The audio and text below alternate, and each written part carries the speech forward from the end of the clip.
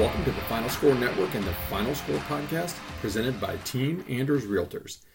I'm Andy. He's former NCAA student athlete and co-host. Ryan, jam, two-hand monster flush off the inbound.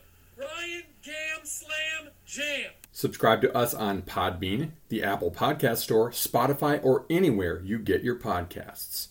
Follow us on Twitter at TheFinalScore35 and TikTok at AGSpartanFan35. Oh, and one more note before we get started. I'd like to apologize to anyone I've not offended yet. Please be patient. I'll get to you shortly. Welcome into the Final Score Network podcast. We're in episode 157. It's about 157 minus 157 outside, freezing cold. Hope everyone's staying warm and just staying out of the snow because it's terrible. This is why we should move to Florida. Lots to talk about. We're on to the last 8 in the NFL. Lots of college basketball stuff to talk about. This is great. Keep the ball moving as always. Podium. Make it quick. So my podium this week, I read an article. I think it was on, I can't remember if it was Golf or golf.com, but it was like, the headline was, "Is Rory the new so-called bad guy on the in golf?"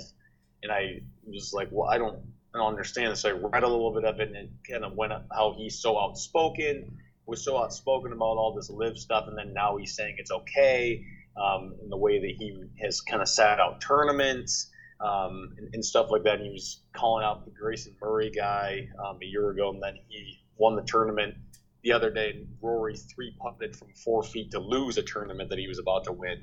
I don't think he's a bad guy. I just think that he's kind of become that face of the tour, but it was an interesting article, different perspective. Just thought that was something cool, different to bring up as we get into the golf season, which is kind of crazy to say with how it is outside here in Michigan. Yeah, it gets. Guys at the top get polarizing. You look at Tiger; he was polarizing. I couldn't stand Tiger when he was at the top of his game, and even now, in retrospect, Phil is quite polarizing. And now I can see why. So, all right, my podium. I'll call him a friend. He was actually, we sponsored him. He was our spokesperson when I was back at Amway and Nutrilite. Got to know he and his family really well. Spent a good amount of time with him, flying around the country for 3 years, and even visited his house and went to Hawaii with his family for a work thing and whatever. So I'll call him friend, even once in a while a text, not like a close friend. But caught this video on TikTok of Kurt Warner, that's who I'm talking about, Hall of Fame quarterback Kurt Warner, talking about weather, for starters, WEATHER, and saying whether games should all be either neutral site or neutral weather games. His point being like, look, I played in Arizona. We had good weather, but I had to prepare if I was going to go to a Buffalo, obviously not in the playoffs because they're not in the same conference, but you get the point. I'd have to prepare to go to these, cold weather places. It could even be a Philly or something or whatever, New York Giants. And how is that fair compared to they didn't have to prepare any differently to come to Arizona? I mean, first of all, they had a retractable dome, but his point was it's always warm there. So they don't have to prepare any differently, but I have to prepare. I can't prepare for that. They can prepare for that. So his point was in the playoffs, is that fair? It's actually a really fair point. Hadn't necessarily thought about it. I don't think you could ever make everything neutral. No way. That's just not fair. Look at the difference that made for the Lions. I mean, I'm not saying that the Ford Field crowd is why they won, but it sure was a factor. I mean, we see it in college sports all the time. The home field advantage, it matters. That's why it's 3 points almost automatic, in Vegas and basketball and football. So I just thought he does bring up kind of a fair point. And maybe a solution would be how the CFP is going to do it, which is, the early round games on the road. And hey, that's just the advantage of being the better seed. And then maybe even the championship games, and then in the Super Bowl, obviously neutral site, warmer weather. It's an interesting thing to ponder. I get it. Like Miami obviously had a pretty good disadvantage, but Kansas City probably mostly practices inside. They don't practice outside when it's -7 degrees. They don't get that kind of weather there all the time. Buffalo, yeah, they get snow, they get blizzards, whatever.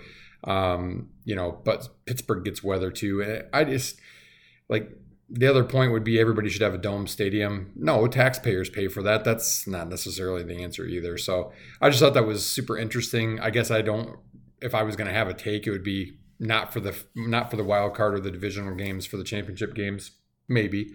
Although if the Lions get to the championship game, certainly, and they get the home field, I would disagree with that. But that's a whole nother story. So just an interesting take on that. No huge opinion one way or another, but just thought it was an interesting viewpoint compared to people just complaining about the weather.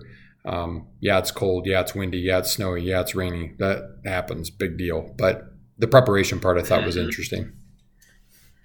Yeah, that is interesting. Yeah, that's a good podium. I like that. Outside the box. Yeah, a little outside for me when I usually just like to complain about something during my podium. Yeah, I like it. All right, time for a tee up. You want to go ahead and? Yeah, I'll tee this up. We talk about this every week. How Ryan and I have this conversation right before we go on the pod. You got something? No, you got something. I mean, there's nothing, I guess, totally outlandish, but I had this in my notes to talk about anyway. But I saw today, it came across my phone and made me throw up in my mouth a little bit. The proverbial, if you will, that Harbaugh, who is pretty heavily being rumored to be pretty much a lock for the Chargers, is saying, kind of playing Michigan to say, I think in case the Chargers thing screws up, like he screwed up the Vikings thing a couple years ago, is saying, I'd consider coming back to Michigan, but I want total immunity from any trouble with investigations. First of all, that screams to me guilty. And second of all, no, brother. Just because you won a championship that's tainted over the last couple of years leading into it, doesn't mean that you're all of a sudden above everything else and you get immunity. That would be like Juwan Howard saying, well, I want immunity if I punch somebody again. No, it doesn't work that way, dude. So it couldn't go any podcast without teeing up or flagging or beating up on something Michigan related, because they're just that easy to pick on, because they're just that arrogant. Intolerable, insufferable. Yep. All right, that is tee up for the week. We move to around the world, probably the last time for a while that we will have a college football dedicated spot. We'll just wrap up some stuff, talk about some coaching carousel, maybe anything else that's big that's happened here in the sport in the last 5-6 days since we spoke last. I guess big thing, obviously, the day that we did it last Wednesday, Nick Saban retired. Boy, did they act quick on getting a new coach. It took less than 48 hours. Kalen DeBoer moves from Washington to Alabama. What do you think about that one? Yeah, I had my first note for this is, did Alabama get it right? I mean, I think he's a really good coach. Yeah, I think he's a really good X's and O's coach. He's grown his way through the game. He's paid his dues. He's kind of done it at all the different levels, including low level, high major, like in Indiana. I think out of the guys whose names came up, Sarkisian, I don't know. I mean, he's doing good at Texas, but I'm not convinced he's any better than DeBoer. Who was another guy that Norvell. Yeah, no. I mean, no. He had one really good year. He's been rebuilding Florida State for the mess that they were, but no, I don't really think he would be any better.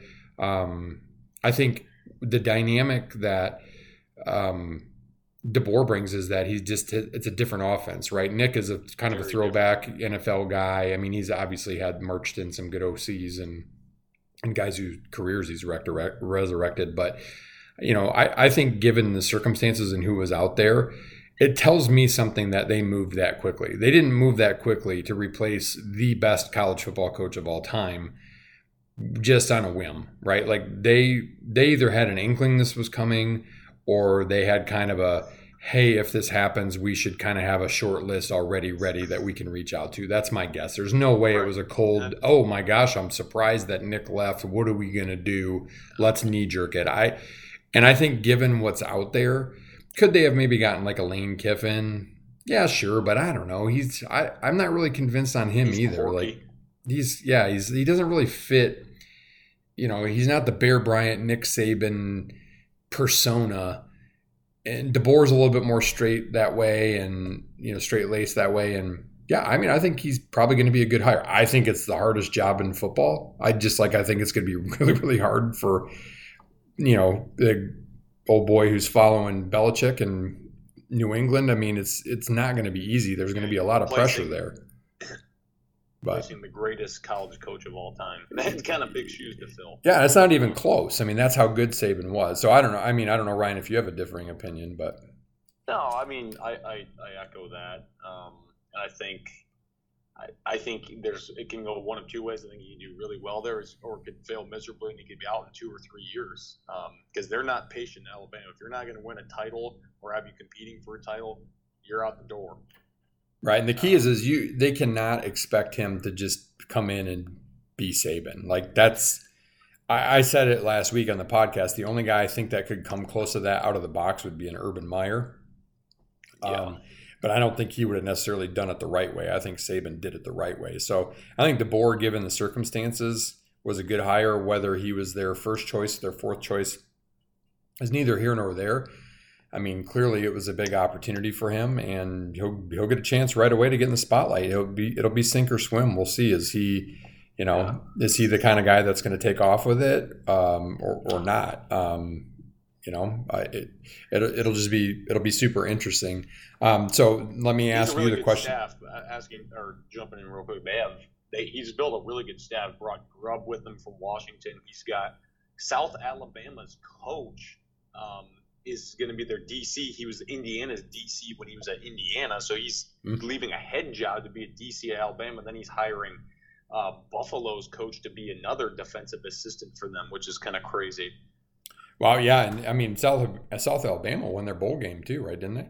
Yeah, they were a good team this past season. So let me ask you, flip side, did Washington get it right? Because certainly they hired quickly. They didn't wait, and you can't wait, right? Fish. Yeah, spring football is coming up, and there's still the second part of the recruiting, and transfer portal is still open, although I don't get the semantics of the transfer portal because classes have started almost everywhere in America. Don't you have to be in school to practice? I don't understand that, but do you think they got it right? Yeah, I mean, they had to act kind of quick. I don't know. I'm glad that Michigan State hired Jonathan Smith when they did, because I think that this would have been a job that he would have been very interested in since he coached there. I don't know. I mean, I think he's fine. I think he's a good coach. He turned Arizona around pretty quick. Good offensive mind. He'll probably bring his quarterback with him. Arizona is pissed because they thought they were going to have something good going to the Big 12 with him kind of building the program up, and now they had to change, and they got San Jose State's coach. I mean, this just causes these coaching hires. The domino effect, right? Somebody gets screwed somewhere. Yeah, and I mean, then jump into Harbaugh. If Harbaugh jumps ship, like, does Michigan just replace him with Sharon Moore? Do they go outside? Like, what are they going to do? Like, that's going to create even more collateral. It's crazy. Yeah, that's true, because it's not like, I mean, they're not going to go raid anybody from the SEC. So who are they going to get? Is Dabo Swinney going to leave? Dabo Swinney costs more money to leave Clemson than he could make somewhere else, and he's a Southern guy, so he wouldn't go there. So like, who are they going to go get? They're going to, unless again they hire from within. But nobody in the Big Ten. There's nobody in the Big Ten that's going to leave and take it. I mean, there's no way an Urban Meyer, nor would they want him anyway. Like I never even heard Urban Meyer's name for Alabama, to be honest. So, no. That's a really good point, and that decision will loom here fairly soon, I would imagine. So, yeah, for sure. Any NFL declarations that surprised you over the last couple weeks? No, I think everyone who I thought would Michigan. I mean, McCarthy's gone, thank God. Some other guys are leaving Michigan. They're gonna have a lot to clean up. I mean, they're well coached. They have good players, obviously, but they're losing a lot. Corum. I mean, I think Corum was a senior, a fifth year anyway. JJ declared, and I saw something today that said, should the Vikings take him, whether they re-sign Cousins or not, to be maybe the heir apparent there. That would be interesting as a Cousins fan to see him have to mentor the frat boy that I want to punch in the face all the time when I love Kirk Cousins. We'll see. That's a long ways away, the draft, but yeah, a lot will happen. But no, not really. I didn't see anything too crazy. No other big transfer portal moves. I mean, Judkins left Ole Miss, which was kind of a surprise, and ended up at Ohio State. Going to Ohio State. Trying to think if anything else has happened. Not really. I think a lot of the portal stuff was last week. I mean, you'd think after spring ball would probably be a decent influx as well. That Will Rogers guy's kind of screwed though, who transferred from Mississippi State to Washington. Since DeBoer left, he doesn't know what he's going to do. He went up to Washington, rolled, and then his coach left. Yeah, and I mean he warmed up on the sideline in the national championship game. This is why, Ryan, if you remember when we talked, when you were being recruited, I'm like, choose the school, not the coach. I mean, the coach matters obviously because the coach is going to develop you. You have the relationship with the coach or the assistant coach. That totally is a part of the equation. But if you solely commit on the coach and they leave, you're not guaranteed anything. So, he should have gone to Washington because he saw it as an opportunity to go to Washington and have success. Right. So it'll be interesting to see where does he go. I have no idea. And then the last one for college football, just to finish up college football, unless you had anything else, is who is your way too early preseason number 1 for next year? Probably Georgia. Yeah, that's what I was going to say too. That's a cop out, but no, but they have a lot of guys coming back, and let's face it, this is why the 12-team playoff is going to be great, because I think that Georgia was the best team all year. I think Alabama played a great game and beat them. I think Georgia was better than Michigan. We'll never know because they didn't play, but that's my opinion, and I'm sticking to it. So, yeah, I agree with that. Yeah, I can see Georgia. Ohio State's gotten a lot back. I guess I forgot that they've got some decent guys to come back, so it could be really good. Oregon, Texas. I think those are your 4 teams that you look at and you go, wow, they're going to be really, really good. Right. Next season. All right. Spot 2 and Big Ten Power Rankings are presented by Norris Sports Group. NSG is a boutique agency of experts with 30-plus years experience in sports sponsorship and much more. Learn more about them today at norrissportsgroup.com. We'll shout out to our boy Tyler Cooper, VP of sponsorships over at the Big Ten, and worked with him when I was in sponsorships at Amway, and we had the coaches poll and showed a picture of my boy Bill Norris from Norris Sports Group handing the Crystal Ball Coaches Trophy to Jim Harbaugh. I would not have wanted to partake in that if I was still working on the sponsorship myself. Amway is not the sponsor anyway, but a little FaceTime for Bill, whether it was on purpose or not. So shout out to Bill for that. I know, Ryan, we were comparing Big Ten power rankings real quick. I'll run through mine, then we can kind of run through the Big Ten and see how our starting 5's doing. Not a whole lot of change for me week over week. I know Michigan had a nice win yesterday, but I saw Michigan dead last in the Big Ten. They're terrible. They won at home because their best player gets to play at home, but he doesn't play on the road. That's the dumbest punishment I've ever heard. They're not a good basketball team. They're horribly coached. Penn State, number 13. Thing is I think Penn State's actually got a decent squad. They just can't quite put it together. Iowa, 12, although they've been surging a little bit here lately. Rutgers, 11. Michigan State handled them pretty easily this weekend. Minnesota, 10. They're probably kind of falling a little bit, coming back to earth a little bit. I think it was Iowa at Minnesota beat them yesterday. Maryland, number 9. They had a nice win at Illinois. They had a nice comeback win over Michigan the other day. They're starting to play a little bit better. I mean, I didn't even realize they were picked in the top 4 in the Big Ten preseason. They've been kind of disappointing. I've got us right ahead of them at 8, but potentially climbing. I mean, we had the 2-game skid with Northwestern and Illinois. It's not easy to win on the road, so I get it. The Northwestern game, to me, is still inexcusable the way we played. We played much better against Illinois. We can talk about that coming up in another spot. I have Nebraska still 7, mostly because they beat us. Ohio State 6, although they lost to Michigan Monday. Just goes to show you how hard it is to win on the road. Indiana 5, and they made a nice little valiant effort. Good. They're getting throttled at home by Purdue. They made a little run to cut the lead in half or better to start the second half against Purdue tonight, but Purdue is absolutely wrecking them. So I have Northwestern at 4. I dropped Illinois to 3. I think Wisconsin, as I've watched them more, is the clear second best team in the Big Ten right now, and Purdue number 1. Yeah, very, very similar to yours.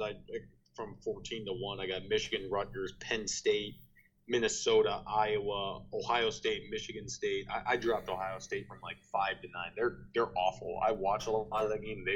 They have no cohesiveness. I think Holtman's on the hot seat.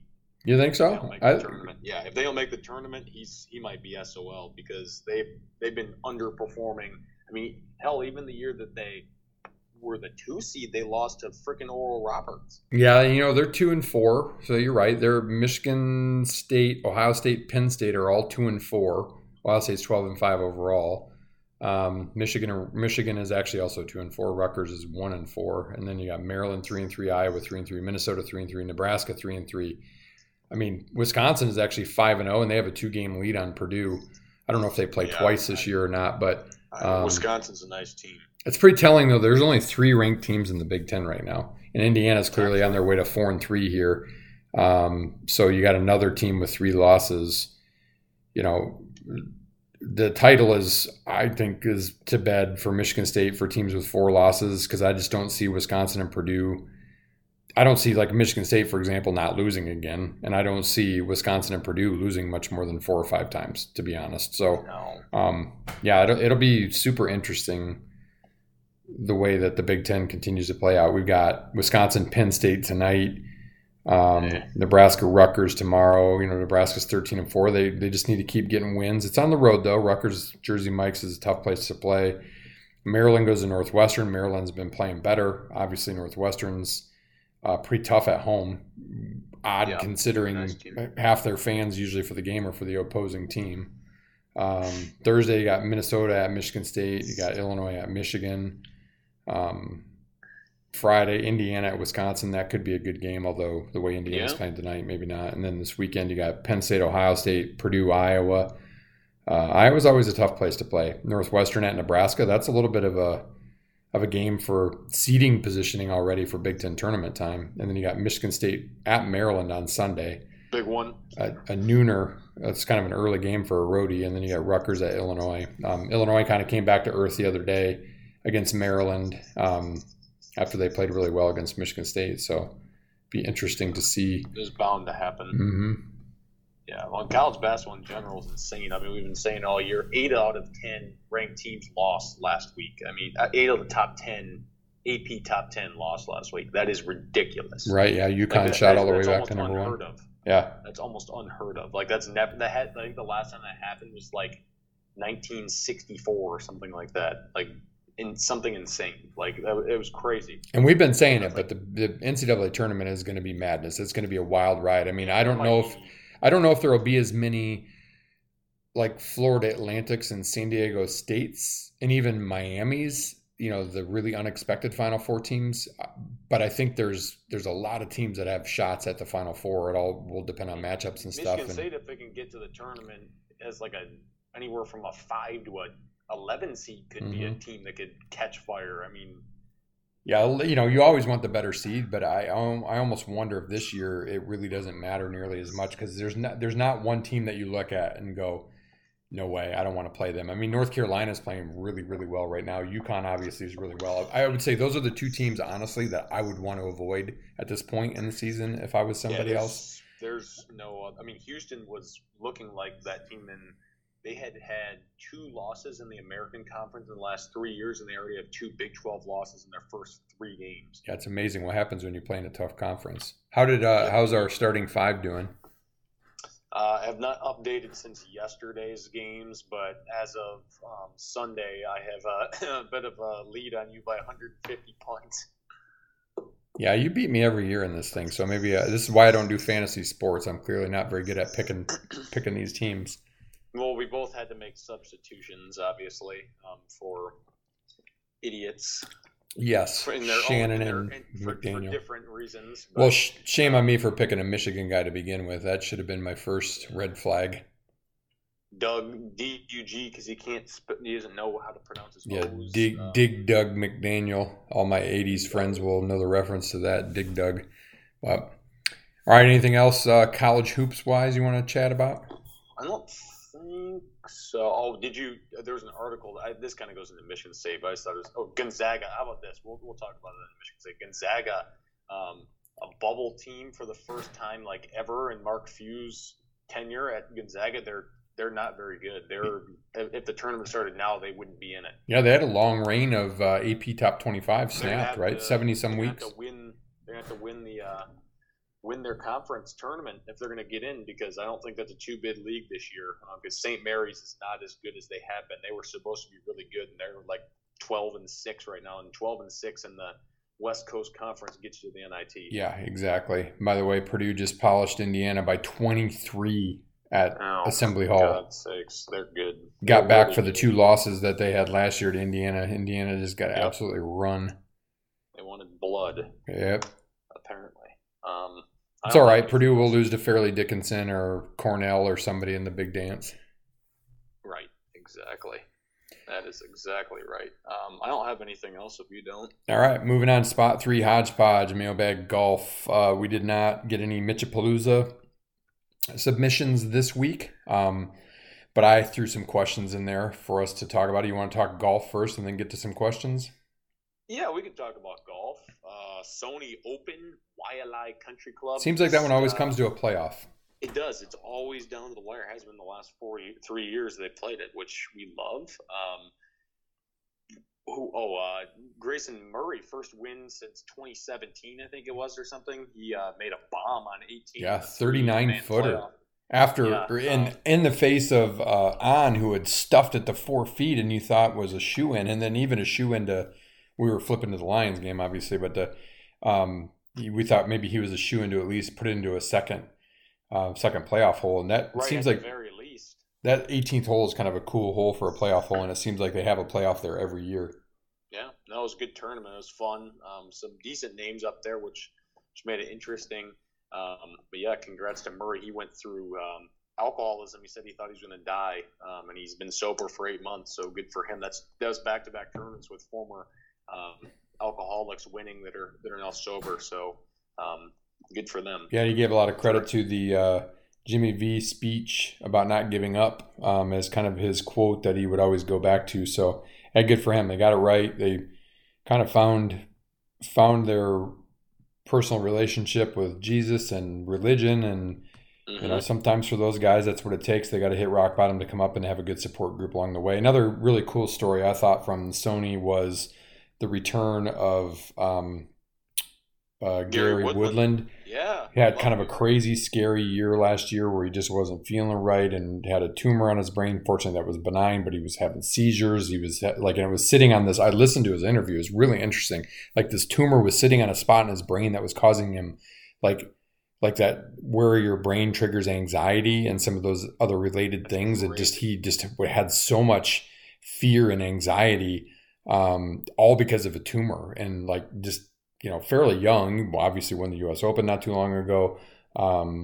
Just a good dude. Like, he's a likable guy, and so it was really cool to you know, see him emotional and see his story and see his return. You know, it's an opposite kind of a good story, but you know, I love those human interest stories. And you know, golf is such a grind, and it's just you, right? Like, you're not, you play with your buddies and whatever, but at the end of the day, it's how much practice you're putting in and how much time you're putting in, and you know, and you get that taken away because of a health thing. You know, even think of a guy like Will Zalatoris, you know, broke his back and was out all last year, and the grind he's got to be on to get back. Like, that's one of the things that intrigues me so much about golf, or you got like the Michael Block story or whatever. It's just, there's always some cool anecdotal story, but I was really happy because I do like Woodland anyway, to see him back at it. Yeah, no, that was awesome. Speaking of Blocky's playing this weekend in the Amex. He qualified. Nice. Oh, he qualified. Nice. Yeah, for being the Southern PGA of California winner or whatever. Brings us to the Amex. Interesting tournament, played on, it's 3 different courses, isn't it? Yes, I think it is 3 different courses. In Palm Springs, good Lord, would I love to go there and just play golf for days. Those courses are beautiful. Especially at this time of the year. Oh, it looks warm.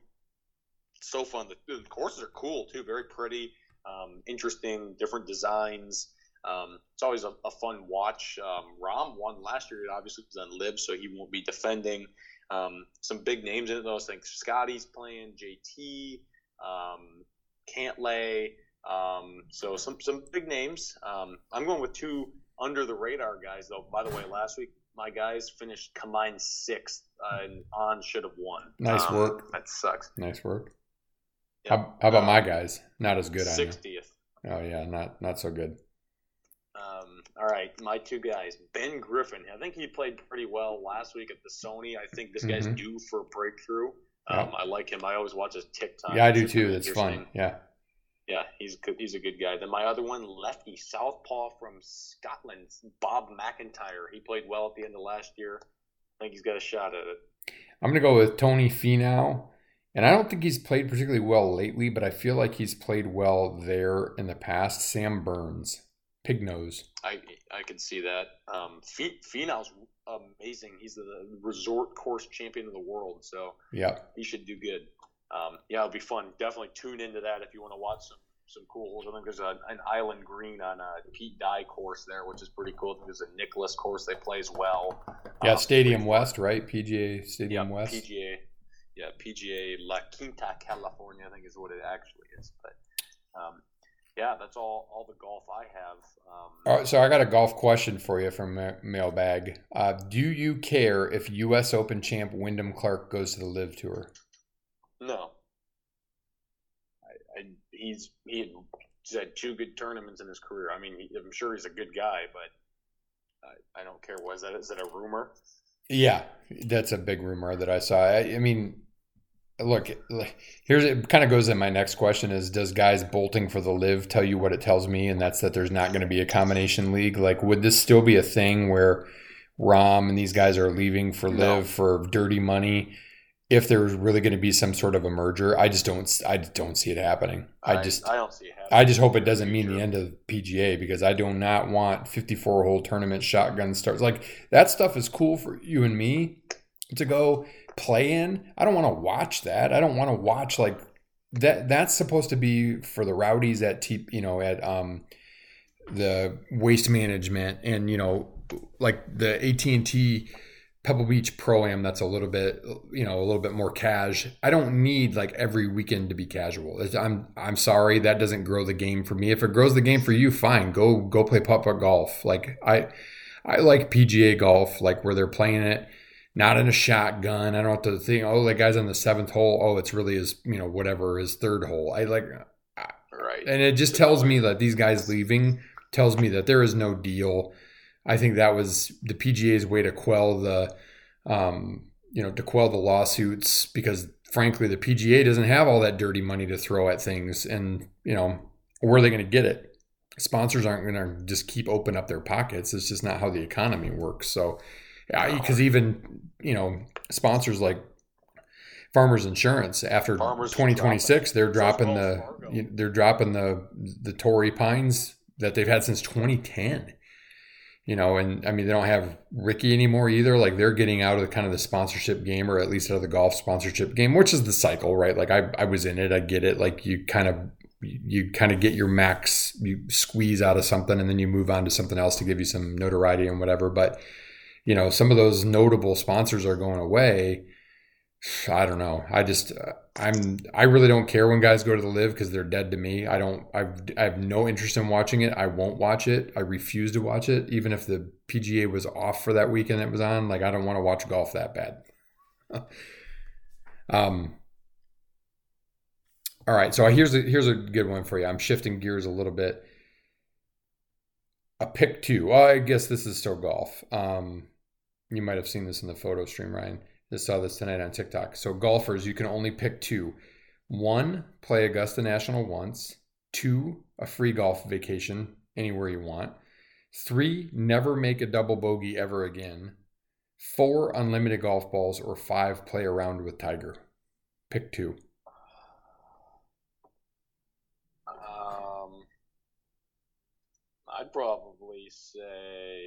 I'd probably say number 2, the free golfing, because I would do a freaking week overseas and go just ham. Yep. I don't know. That's a good question. I like that. I'd go play Augusta. I mean, hey, of course, everybody wants to play there. And I would go free golf vacation too for the same purpose, because, like, here's the thing is, never make a double bogey. Do they piss me off when I play? Yes. but then I wouldn't have anything to bitch about. I guess that doesn't mean you couldn't get a triple bogey or quadruple bogey, but Right, exactly. unlimited golf balls. I mean, we live on a golf course, so technically we pretty much have buckets of unlimited golf balls if we really want them. Doesn't mean they're all good, but and then play around with Tiger would be fun. Like I watched the what's that podcast? Foreplay. The Foreplay podcast. That was a pretty cool stuff that I watched on TikTok. I'm sure it was elsewhere on social media too. It'd be really cool, but that's just like and that's an experience, but I would much rather go and play like 2 rounds a day for 7 days in Scotland and Ireland at, the Rhoda courses, or, like go to Bandon for a week and play all like that. To me appeals more than like 1 4-hour experience. Right. No, I agree. All right, here's another one for you. So this is where I'll switch gears. So I read this last week on Bleacher Report, because I don't follow anything ESPN anymore. And I thought it got my attention because obviously the headline did, and it was 8 proposed rule changes for college basketball. Some this writer has thought out more than others, but I thought, hey, let's go through them and see what we agree. Number 1, a shot clock on monitor reviews. Yes. Absolutely. 100%. Like the mincing of play, and I get you want to get it right, but like, how about you have an eye in the sky who's already looking at it real time and can kind of buzz you quickly to say, hey, give this a look, rather than reviewing everything every time inside of 2 minutes because a player waves his finger like he wants you to check. It takes too damn long. It's ridiculous. The college game, and we always talk about this in football, how long it is. Like an NFL game is 3 hours and 15 minutes, almost lock, stock, and barrel. College football is the same damn game, and it takes 4 hours. College basketball is similar. I don't watch NBA anymore, but college basketball takes way too damn long, mostly because of that. Here's a really interesting one. This one would have appealed to you as a player, I'm sure, Ryan. Erase 1 personal foul at halftime. So instead of going to 6 fouls, stay with 5, but let's just say you got 3 fouls in the first half, you start the second half with 2. I mean, it'd be nice for me. But the idea would be you dumb. keep your studs or your key players on the court longer. Yeah, I mean that's good, but it's also like don't foul. Well, right. Or would it be like the NBA rule? And I don't necessarily like it because I don't like things that the NBA has, but 6 fouls. I mean, that's the other alternative. Frankly, honestly, I mean, I can see the thinking here, and I certainly, as a dad with a kid who'd get fouls for screening 30 feet from the basket, I would have loved to see a foul erase so you could have gotten some of those key moments back in your career. But I agree with you. Just don't foul, right? Like play good defense. Don't foul. I'm old school that way. Funny they show a picture of Zach Edey, who never gets freaking called for fouls. Get rid of the possession arrow. This has been one forever where they say instead of the possession arrow, do a jump ball. Yes. I think that's not going to slow the game down, honestly. I mean, a smidge maybe, but I think that's going to be more interesting, and you shouldn't just – like if a defensive team ties a guy up, why shouldn't they get rewarded? If it's like late in the game and you need the possession and you made a great play and they call a jump ball, but you don't get the ball, that's not fair, right? So I definitely agree with that one. I like this one. Mandatory true road games in non-conference play. Yes. It's a good tester. Yeah, because I mean, even Michigan State, Michigan State's played a lot of good true road games over the years. Generally speaking, most of their biggest games are mostly neutral. Like Duke this year was neutral. Baylor this year was neutral. So I get the purpose of those in the preseason tournaments, but I would love to see everybody have to take it on the road once and get these home and homes. Like Michigan State should play not like the ACC Challenger was, but Duke home and home, North Carolina home and home, Kentucky home and home. Like I like the neutral sites, but why not give those games to your fans a little bit? Next one, switch from halves to quarters. No. They said that only high school, NBA, FIBA, and women's games all use quarters. Men's is the only one they say is the lone weirdo. I think it's unique. I like it. I don't understand. What's the difference? Like, so what? It would be 2 10-minute quarters instead of 20. Like, I don't like it. I agree. I think it's dumb. I like it's unique. And it works for me. Why change it? Here's a big yes for me. Eliminate the back-to-back media timeouts. I talk about this with Daub and Chris on text all the time. It's awful. Like, especially, we saw it, I want to say it was in the Rutgers game, Michigan State game the other day, where Rutgers called a timeout with, like, let's say 8:06, and at 7:56, it was right back to another timeout. If there's a timeout at 8:06 because the team calls it or whatever, that's your timeout. Like, that's part of the culprit, and I get it. Like Polo always says, it's because we're naive, dumb consumers, and we're going to watch it no matter what, and so we're paying for it basically because we're sitting there watching the ads. It's become an ugly experience, especially when you make us pay to get these apps. Like I have Peacock running right now to watch Big Ten basketball. Like, how is that fair? I'm paying for that, and I have to sit through a game that should take an hour and 45 minutes, taking 2 hours and 2 hours and a half. It's ridiculous. Two more. Advance the ball on a timeout. That is a hard no for me. I hate that in the NBA. Why is that an advantage? No, you should have to fight your way up the court. Like I hate that. Agreed. And then the last one was the Elam ending. I didn't read that as much. I know they were toying with that. Maybe they did that in the NIT the other day. I don't know if you really remember that or not. No, I don't. It's been kind of talked about off and on over the last decade. Basically, it says the long and short of it is that after the dead ball, which causes the second half's under 4 media timeout, the clock is turned off and a target score is set, typically 7 or 8 points greater than the leading time's total point at that point. And then it's a race to that. So let's just say Michigan State's winning 63-58 with 4 minutes to go. Clock goes off and it's a race to 71. Dumb. I agree. First of all, it'd be way too confusing. And second of all, why? Why do you need novelty like that? That just seems like garbage to me. So again, this was just one writer's opinion, but I thought that was kind of a fun one to debate about, especially from a basketball standpoint. All right, a couple more that I had. We talked about this a little bit up in the football section, but where does JJ end up drafted? Is he a first round guy, do you think? Probably just because of his school, but I think he should be a second rounder. Yeah, I'm not sold compared to some of these other guys that are coming in. You know, maybe his measurables will be different when you get him outside of the Michigan style offense. I'm not really sure. I don't like him either. But how about Corum? Do you think he gets drafted fairly high? I would say probably top 3 round. I don't think he's some phenomenal. He'll probably do good in the pros, but he's a good B back, like a second guy.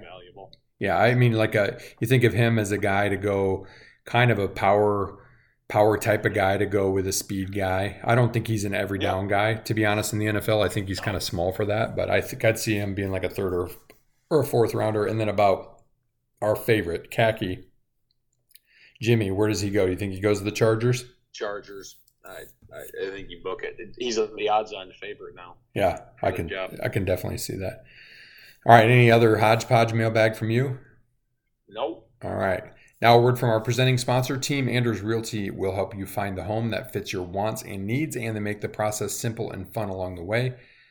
The Anders have served thousands of clients for 30-plus years in the West Michigan area and are here to serve you today. Learn more at teamanders.com. All right, we've got to stay on the mom clock and go a little bit shorter here. So state of Michigan State hoops and football. Do football really quick. Yeah, go. There's not a ton. You talk there. Zion Young joined in Missouri from the portal. He was in the Michigan State was trying to get him back. He's going to Missouri. That's a loss, but it's okay. You have some good guys coming in. We'll build. Michigan State makes their final hire for their last coaching position. Demetrius Martin, a name you would know, former Spartan player, cornerback. He was at Oregon as their DBs and pass game coordinator. That's a big time get from Michigan State, man. He's an ace recruiter. Yeah, he was there when I was there. Michigan State. Yeah, I mean, pretty young guy. I mean, this is a legitimate staff. Yeah, I mean, you sent me, I think really good. I'm looking at the tweet that you sent me to see, because I think it had some of that. 1994 All Big Ten first team, I think you said that. 15 years as a DB's coach, so he's very experienced. 28 four-star commits. He's worked for guys like Pete Carroll too. I mean, and he's a Michigan State guy, so even though he's been on the West Coast for a while, he's a Michigan State guy, so he's like a hawk, right? Like he's a guy that has love for Michigan State, and I just think that's invaluable, just because he can sell the recruits on this is what it's like to play at Michigan State. This is what it's like to play at a Big Ten school. So I think that's really good for Michigan State. Coach Smith is done a really good job so far. I've been very impressed. I'm looking forward to Michigan State football. Here coming up in, what is that now? 8 months, seven and a half months. Yeah, in spring football, if you pay attention to that, I really don't care about it, but whatever. Something to talk about. All right, so let me ask this before we talk about the week that was. Obviously, since we last talked, we lost to Illinois in a game we really probably should have and could have won, should have probably won, and then smoked Rutgers and played really well there. Steven Izzo, where does that moment rank in Michigan State walk-on history? And here's a couple of other ones that I'm going to give you. My boy Cherry for the 3 on Mateen's record breaker in that slaughter of Michigan, or Bograkos, the improbable, as Verm would say, the 6th guy that would take the shot against Kentucky on the road at Rupp. I mean, I think those two are like Cherry's is historic for Mateen, and Goins made the 3 against Duke. Oh yeah, that's true. That's right. He was a former walk-on at that point in time, but I think for like true walk-ons, like that moment was awesome. I just going off of your reaction. Your reaction alone was like we had won the Natty, and I mean I think it looked like how the players responded. That's how the crowd responded. Look, Steven Izzo is no more than 5'6". I don't care what the roster says. He put a good move on that guy, made a tough shot, and made the free throw. I mean, for just a true, like a real walk-on, not like some preferred walk-on, not a guy who earns a scholarship. I'm talking about just a guy who's on the roster as a walk-on. He hardly played in high school. So put that in context. Like I think it was a pretty awesome walk-on moment for sure. I think it goes right up there for different reasons than Cherry and Bograkos and Goins and whatever else. Because I think Bograkos was probably on scholarship at that point in time too. But yeah, that was really cool. But yeah, Michigan State Thursday just made too many stupid plays, too many mental lapses that cost them that game. They played pretty well, honestly. Like Illinois is a really good team. Just some stupid things here and there, and not boxing out, not grabbing the ball, not making the right pass. I mean, that costs you in these games, and that cost them in that game because if they make those plays, they probably win that game by 5-6 points. Yeah. And you're looking at a whole, having a different feeling coming out of there. But I mean, that's positive. I mean, Illinois has been playing really well. Especially, it's hard to win there. We haven't won there in a while. But yeah, that was kind of tough. And Rutgers kind of not good for the first 24 minutes and then turned it on the last 16, played really well. That's been the story with this team all year is, you see these glimpses where like, holy hell, like this team could beat anybody by 15 points. Then you see the team that played in the James Madison game, the team that played Northwestern, Nebraska, Wisconsin, Northwestern, where you're like, you might lose to the worst team on Ken Palm. It's just been a roller coaster. You got to find consistency. They're starting to become more consistent. I think Michigan State's unsung hero, I think I said this last week, but their unsung hero this year has been Trey Holloman. For sure. He's been phenomenal. We thought he wasn't a shooter. He's making shots now. He leads the country in assist to turnover ratio. He's developing as a defender. He's a good leader. He has fun out there. He's fun to watch. He's a really smart basketball player. He's on his way. He hustles. Yeah, I mean, he pulls the trigger. You and I said this the other day. Like we talked about with Fears coming in, is Holloman going to maybe redshirt? Is he going to be odd man out? And I think he kind of struggled a little bit in that transition where he had to start taking a little bit more on the ball with Fears being out, because he was really playing a little bit more too when Fears was in the game and they were in together. And he's kind of blended back into that. He and Carr are my favorite players. Like Carr is just electric to watch, but he's so unassuming. Like he doesn't showboat. He just goes out there and he hustles. And if he gets pulled for making a mistake, you don't see him complaining. You don't see him, brooding on the bench. And to his credit, Booker doesn't either. Like Booker doesn't get a ton of opportunities. He made a nice 3 the other day against Rutgers in kind of garbage time, but I still think that the problem that I have is that this team with all of its seniors should not deal with inconsistency. I mean, I get basketball's a game of runs, but Michigan State just can't choose to be good for 16 minutes a game and be average to crappy for 24 minutes. It's just, that's not going to get you what you need to win in the Big Ten, to get a good seed in the tournament, and to advance. Can an AJ Hoggard take this team fairly far? Maybe, but I still watch him off the ball. Like I ask anybody who's a Michigan State fan that listens to this that doesn't and wonders why I hate AJ so much, just ISO on him at some point in time. Just watch him for a few minutes of the game, or go back and watch it after the fact if you don't want to do it real time, and just watch him, his body language, how often he jogs. He'll jaw at the crowd, but then he gets beat on the other end. Like, he just makes too many fundamental point guard mistakes for a guy that's a senior that should be really good. Can he be really good? Can he make big plays? Is he finishing at the rim a little bit better at times? Can he make the free throws? Yes, his defense is horrible though, and I just think he's such a poor leader.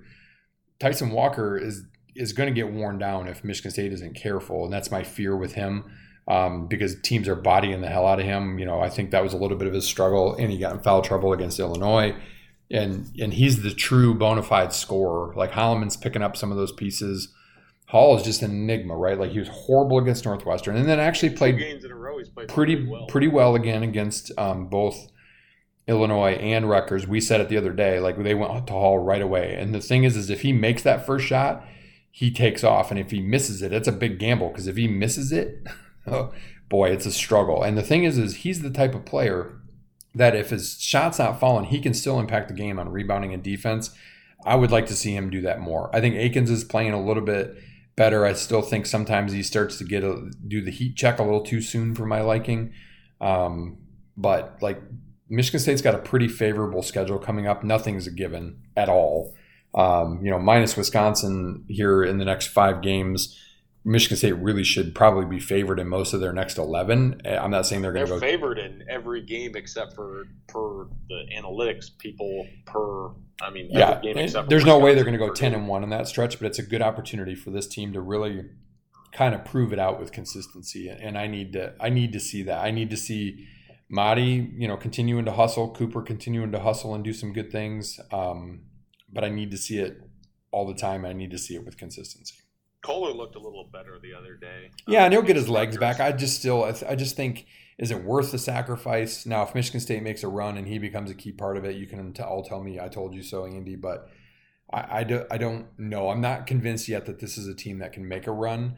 And so I would contend, is he really, because he's not going to make a difference on defense. On offense, yeah, he had the one good post move. He's got a repertoire. What do they call him? The big footwork or whatever. And as he gets his legs and his wind back, he'll do better. But then Izzo needs to play him a little bit more, as far as I'm concerned. Yeah, he played him a long stint on Sunday. I think he played like 6 minutes in a row without coming out. Yeah, which is good. We're gonna need that to get true post scoring. So yeah, definitely need it. Anything else? I don't think there's anything else. We have this. I saw this on the On3 message board, and it made me want to talk about it. Unless you have anything else. No, I'm good. Otherwise, we can jump into this. Very fun question. I think that I've had this conversation with people before, but I thought we'd discuss it here. The all-time, in air quotations, no offense team under Tom Izzo at Michigan State. I mean, there's a handful of guys you can throw in that loop. Guys that just had limitations offensively, couldn't shoot, just didn't score at all, weren't a threat. There have been a decent amount, actually, I feel like, in my lifetime that I've seen. Do you have any that really stick out to you? No, I mean, I was starting to look back at rosters and trying to think of, like, was there anybody just, like, was a flat-out struggle bus? Like, Pierre Brooks he struggled a little bit, but it's not because he couldn't score. I just think he struggled to shoot. Max Christie was the same. Like, I thought he was a horrible shooter, but he clearly could score. I mean, I think any of a long line of bigs like Ibach, Madi, Sissoko. Yeah. One that really stayed under the radar, terrible offense player, Thomas Kithier. What did he ever do? I thought about him. He had moments, but yeah. Make a layup. He wouldn't do anything other than that. How about your old boy who transferred to Notre Dame? Not Garrett Sherman. No, not him. He was a good scorer. Other guy. No, maybe he didn't transfer to Notre Dame. Maybe he just left early. He was from Eaton Rapids, number 2. Alex Gumpy Gauna. Yeah, Gauna. terrible. Yeah. I had him on my list. Tum Tum. Oh yeah, Tom was not a good Tum offensive was, player. Yeah. a Great good leader, leader, great defensive good player. guy. Yeah. He was so bad. How about this one? This is a PTSD for a lot of those Michigan State fans out there. Ben Carter, throw him in the middle of the zone against Syracuse. Syracuse, yeah, that's a bad memory. That is a bad memory. Colby Wooleman. He was a former walk-on, but yeah, that dude's arms were like 12 feet. He was like Kevin McHale. Yeah, he was very long. Javon Bess, if you remember that name, he was horrible. He ended up going to St. Louis. Yeah. He was horrid on offense. Russell Byrd. Oh, yeah, Russell Byrd. He was no dice with the lights on. He was horrid. Who else could you put in there? I mean, Tom Herzog, if you remember that. Yeah, I remember Tom. Pretty terrible. Yeah. We didn't really have a ton of guards, though. I feel like they couldn't. No. Tom was, but he got to play because he was such a good defender and a game changer on the floor. But yeah, you would shy off of him. And even for a while, I mean, people thought about Travis Walton, and then he won us a game in the tournament against USC when they played a triangle too. This is when I was young, but I remember his freshman year, when we were hardly a tournament team, that he was asked to score a decent amount when he was headman Travis. He could score. Yeah, and he wasn't an offense first guy as his career went on because he was such a good defender, but he could score. Yeah. He wasn't bad. Drew Namick, maybe. Great shot blocker, but not a great scorer. Yeah, a lot of commonality there is the big guys. Big Al. Oh, this is before you. Aloysius Anaganye, walking foul, good defender, not really a good scorer. I 25. Anyone else from early Izzo years that was bad at offense? I don't remember that. Pretty much yeah. His first 2 years we were not very good. I mean, we were NIT, but those were struggling teams. Honestly, Thomas Kelly, I struggled with. I don't think he was supposed to be, and he never really amounted to much. He was an okay point guard, but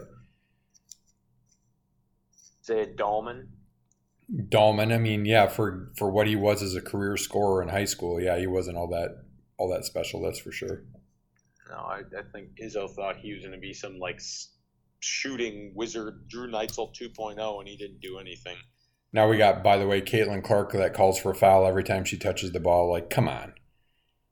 Whatever. She's gotten too big for her britches with all of her commercials and stuff. Uh-huh. All right, moving on to spot 5. A little NFL. Oh, yeah. What a super wildcard weekend wasn't so super unless the only good game was the Lions game. We'll do that last. Yeah. Let's start with the Browns Texans. Holy crap.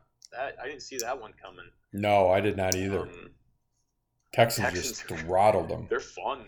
Funny, the combo, Stroud to Nico, that's a Michigan and Ohio State guy that are hooking up and doing it well. I think they can battle with Baltimore this weekend. They're fun to watch. I agree. I like DeMeco Ryans a lot. He's a really good coach. He's done a nice job with them. You know what pisses me off is like Stroud always, as soon as he does an interview, it reminds me of Tebow, reminds me of Kurt Warner and others too. Like first thing he does is, give praise and glory to God. And NBC cut that out of his, because I remember watching and I'm like, why did he always says that? Why didn't? And then I saw later that they cut it out of his interview. Of course they did. Like they delayed that to cut that out. Like that's sickening. Give me a break. Well, it's not surprising. But yeah, Texans looked really good. The Dolphins struggled, but they've been struggling down the way anyway. Weather, but tough game, cold weather.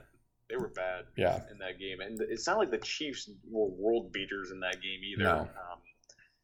That was awkward. But Mahomes, again at home, he's really good. But he's got to go on the road now. So and no Taylor Swift, thank the good Lord in heaven. I'm so tired of that garbage. Oh, gosh. The gig is up. It's gotten ridiculous. Yes. It was ridiculous from the beginning, but now it's even worse because every time that a-hole Travis touches the ball, all they're showing is her clapping, whatever. It's just like, okay, enough is enough. This is stupid. But yeah, the Bucks, they folded down the stretch. Not great. Then we go to the Buffalo game gets moved Monday. Stupid. First game, Cowboys Packers. We both picked Cowboys. Good Lord, were we wrong? The Packers were private. Packers own the Cowboys in the postseason and the regular season, especially in Dallas. And I mean, I gotta say, like, did the Packers strike gold on another quarterback? I mean, they might have. I mean, he's got like that's the youngest team in the NFL, and they looked pretty dang good. Yeah, we were lamenting when they beat the Lions on Thanksgiving, but that's actually not a bad loss when you look back. No, I mean they're for real. They're really good. I wouldn't want to play them right now. 49ers get to play them. Should be fun for them. Yeah. Yeah. Screw Dallas though. I hate them. That's just karma. That's what it is. Dak Prescott, I've said all he's not good. Mike McCarthy's a horrible coach, and it showed again. Best thing that I saw that to relate this for the Cowboys, and this is the last thing I'll say about the Cowboys, is I finally figured out what their logo means. It's a rating, as in 1 star. Yeah, exactly. They stink. They never perform. Mm-hmm. They haven't done. It's karma too for the way that the NFL helped them get the win against the Lions. It's karma. Oh, 100%. And they honestly haven't done anything in the playoffs since the Lions last did before they did the other day. Right, their Aikman days. That was the last time they did anything. Oh, yeah, it's been a long time. Yeah. But screw them. We'll do Lions last. I said Bills, Steelers. I didn't really watch a ton of it. The Steelers were challenged offensively. Bills, they're looking a lot better. Their defense is really solid. Allen's a little sporadic for my liking, but he's still really good in spurts. I don't really have anything else on that. He was sure good yesterday. I mean, he had 4 total touchdowns and no turnovers. So, yeah, and a lot of these things open up intriguing coaching things. Jim Nantz said that he kind of put a little bit of the rumor mill to rest that Tomlin, because he only signs like 2-year contracts, that he was going to retire. He's only 51 years old. Yeah, he's young. And he's never had a losing season. And I think that, given that they were on their 3rd quarterback in Rudolph, they've got some pieces and parts there with a good draft. They're going to be right up there, and they played in a great division. The Steelers best. had a good season. I think the Bills are right now the team to beat, even ahead of the Ravens. I just think that they're on a hot streak right now, and sometimes it's who's hot win. Yeah, exactly. And I want to say it's a surprise, but now I don't think it is. The Bucs smoke the Eagles. The Eagles were start off 10-1. Everyone's like, oh, they're a Super Bowl favorite.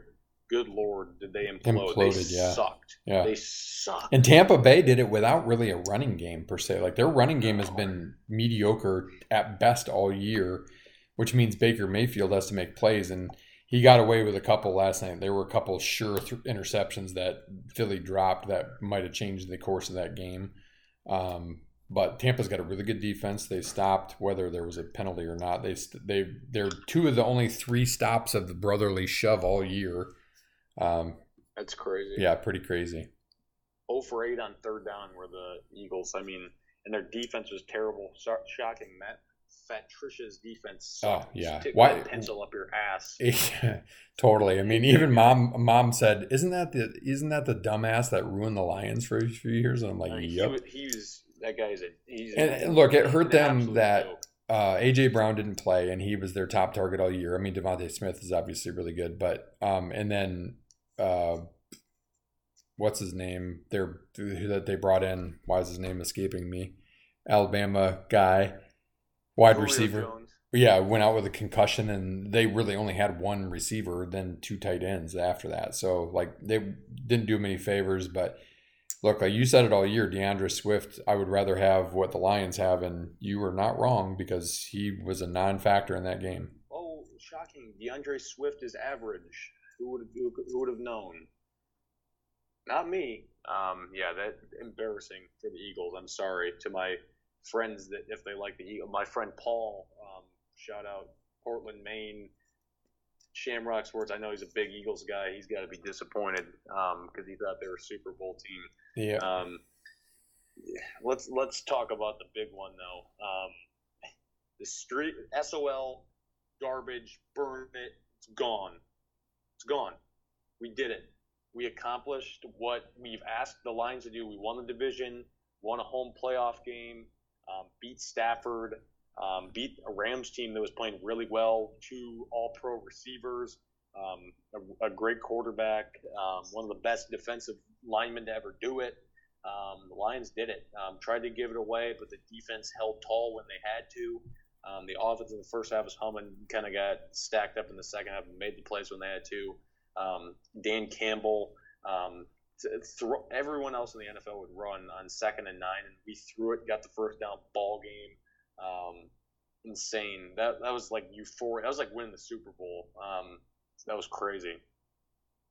That was just crazy. Yeah, it was nuts. It was lots of good stories coming out of that. I mean, it was definitely a feel-good moment. And look, the Lions still have work to do. Like, I won't accept that that's it, because I think that they're a good enough team to, you know, to get to Super Bowl Sunday. I don't think that they're necessarily better than the 49ers, but they're good enough to beat the teams that are left. Given Sunday. Yeah.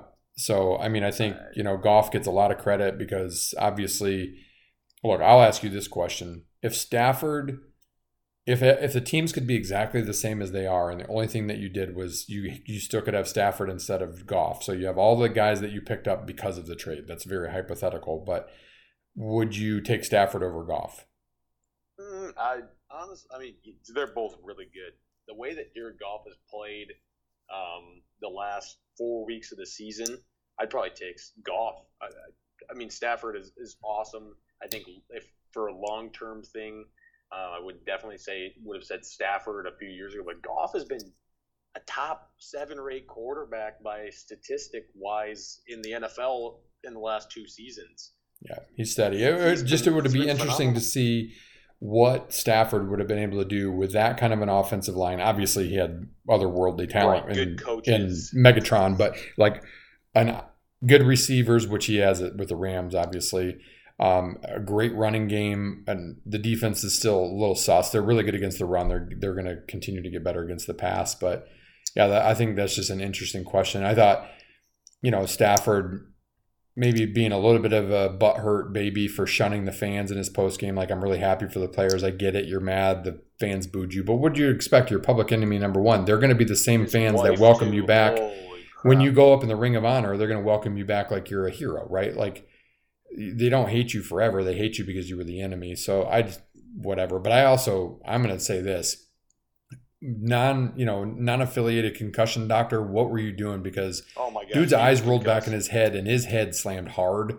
I'm sorry, maybe he passed whatever was going on in the blue tent, but he wasn't right after that. Right. And whether you want to call that roughing or not, the only quarterback that routinely gets that called is Mahomes. It's not roughing against anybody else, so you can call it whatever you want to call it, but that made a difference. Look, not that they would have won with Wentz coming in after that, but that was interesting to me. But I was really impressed with the Lions. I thought, 3 red zone field goals is what they held them to, which was huge. That was the difference. So their defense is a little bit of, like you said, bend don't break. The Michigan State bend don't break. So, I think that's huge. I think it's also better, honestly.